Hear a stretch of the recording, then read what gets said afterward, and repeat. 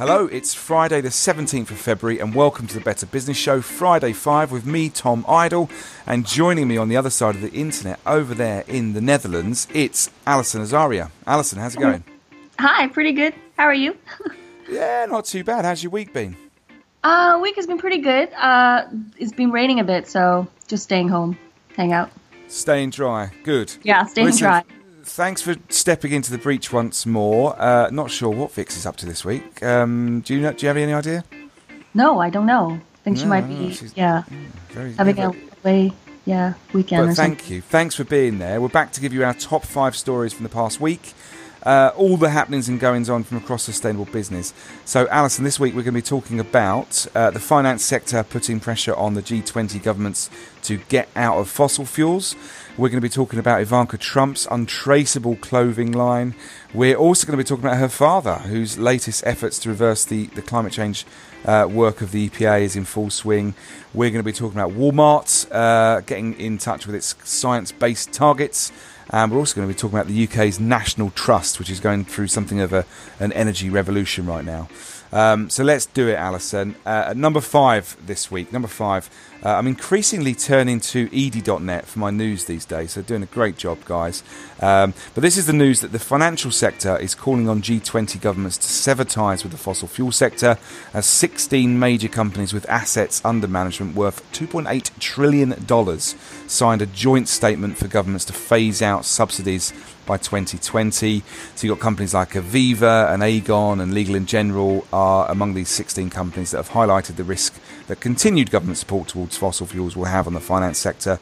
The statement calls on G20 governments to set a clear deadline by 2020 at the latest for the phase out at the G20 summit in Germany in July later this year. So the timing of the statement, which came out on Wednesday this week, is fairly strategic. G20 foreign ministers are meeting in Germany this week, and they're discussing how nations can really sort of collaborate to address global challenges. Obviously, climate change being a massive, big, fat one of those. But a number of these companies have got previous on this. In 2016, Aegon announced its decision to divest away from coal mining, and the firm's global head of strategy and sustainability, Mark Van Weed, claimed that support of the statement will help raise awareness about the impacts of fossil fuel subsidies.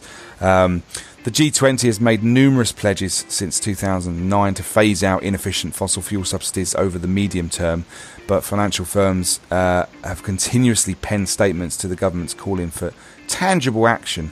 So it's really, really good to see this happening, and the finance companies, with massive amounts of money under their control, have a real big role to play here. So it's really, really good. So that's number 5. Number 4 this week, Alison. Number 4 is the Ivanka Trump's brand's untraceable supply chain. A nonprofit consumer education organization called Project Just published a deep dive investigation into Ivanka Trump's clothing line. And what did they find? Nothing.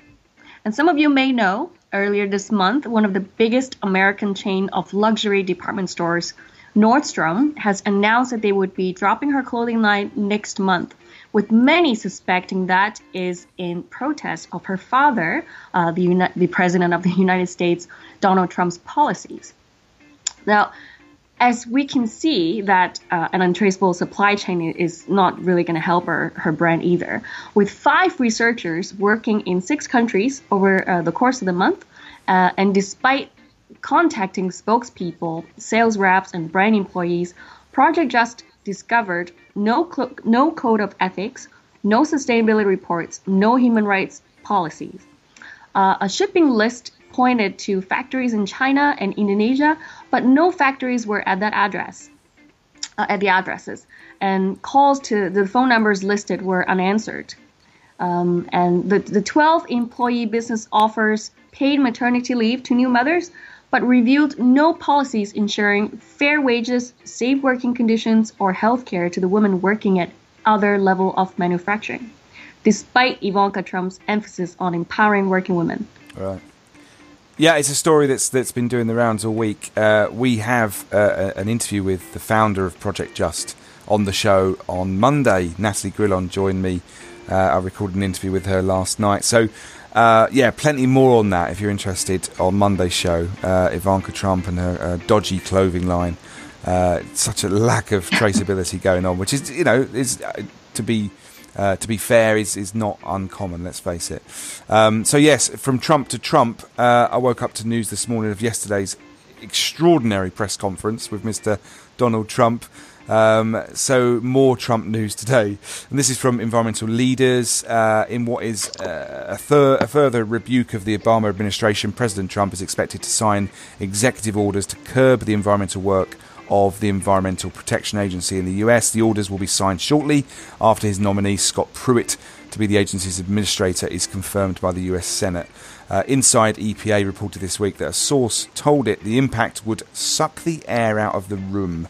A bigger question, though, to what effect this would have on American industry. The answer, it would appear, is hardly any at all, reports environmental leader, and that's because 365 businesses have already written the president and implored to stay on track to help the country meet its climate obligations under the Paris Accord. So there's big moves across the US, but a number of big businesses sort of standing firm on this. Trump said he opposes the Clean Power Plan, which was obviously Obama's big kind of regulatory statement a few years back. So the whole thing continues to rumble on, but executive order after executive order, and this time the EPA under threat. So that's number 3 this week. Number 2, Alison. Number 2, Walmart introduces science-based targets. Joining Tetra Pak this month, we see Walmart introduces a list of sustainability initiatives, including a set of science-based targets. To recap, the Science-Based Targets Initiative is a partnership between CDP, UN Global Compact, WRI, and WWF, which helps companies determine how much they must cut emissions to prevent the worst impacts of climate change. Targets are considered science-based if they're in line with the level of decarbonization required to keep global temperature increase below the 2 degrees Celsius compared to the pre-industrial temperature. Walmart is the first retailer with an emissions reduction plan approved by the Science-Based Targets Initiatives. Especially, Walmart will power half of its operations by renewable sources by 2025, reduce its absolute Scope 1 and 2 emissions 18% by 2025 from 2015 levels, work with suppliers to reduce CO2 emissions from upstream and downstream Scope 3 sources by 1 million metric tons between 2015 and 2030. Under the approved plan, Walmart will use a combination of energy efficiency measures together with commitments to source half of the company's energy needs from renewable resources to achieve an 18% emissions reduction in its own operations by 2025. Additionally, Walmart will work with suppliers to reduce emissions by 1 gigaton by 2030, equivalent to taking more than 211 million passenger vehicles off the U.S. roads and highways for a year. Yeah, it's good stuff, and another bold move by Walmart. Always good to see. And I thought we could end with a bit more positivity. So number 1 this week, we're going to be talking about the National Trust, which is continuing something of a march towards self-sufficiency in terms of energy, producing 12% of its heat from on-site renewable energy sources last year, 4 years ahead of Britain's national renewable heat targets. And that is a lot more significant than it might seem, actually. The National Trust, for those of you that are tuning in from outside the UK, may not be familiar with them. Essentially, it's an organisation that owns and runs many of Britain's oldest and most impressive historic buildings. And these are buildings and sites that are protected often, so, retrofitting with new clean energy technologies to work with them is not easy, but they're doing it, and the organisation has drastically reduced its reliance on oil consumption with a 50% drop on 2009 levels at the end of the year last year. And the figures were revealed to ED.net this week by Nigel Blandford, who's the organisation's sort of lead on all things heating, helping to deliver the organisation's £35 million renewable energy investment programme. Blandford and his team are capitalising on a key opportunity to lower their energy costs while reducing emissions in the shift from oil to renewables, particularly on site. And you can imagine that the heating costs for some of these buildings as well, as I say, often listed. The Trust now spends nearly $6 million a year on heating and powering all of its sites. and that's offices and the historic houses and their visitor centres and all that type of things. But £6 million a year, so substantial amount. And obviously, they're doing something about it. They've already more than 140 renewable energy systems in operation on their sites across England, Wales and Northern Ireland.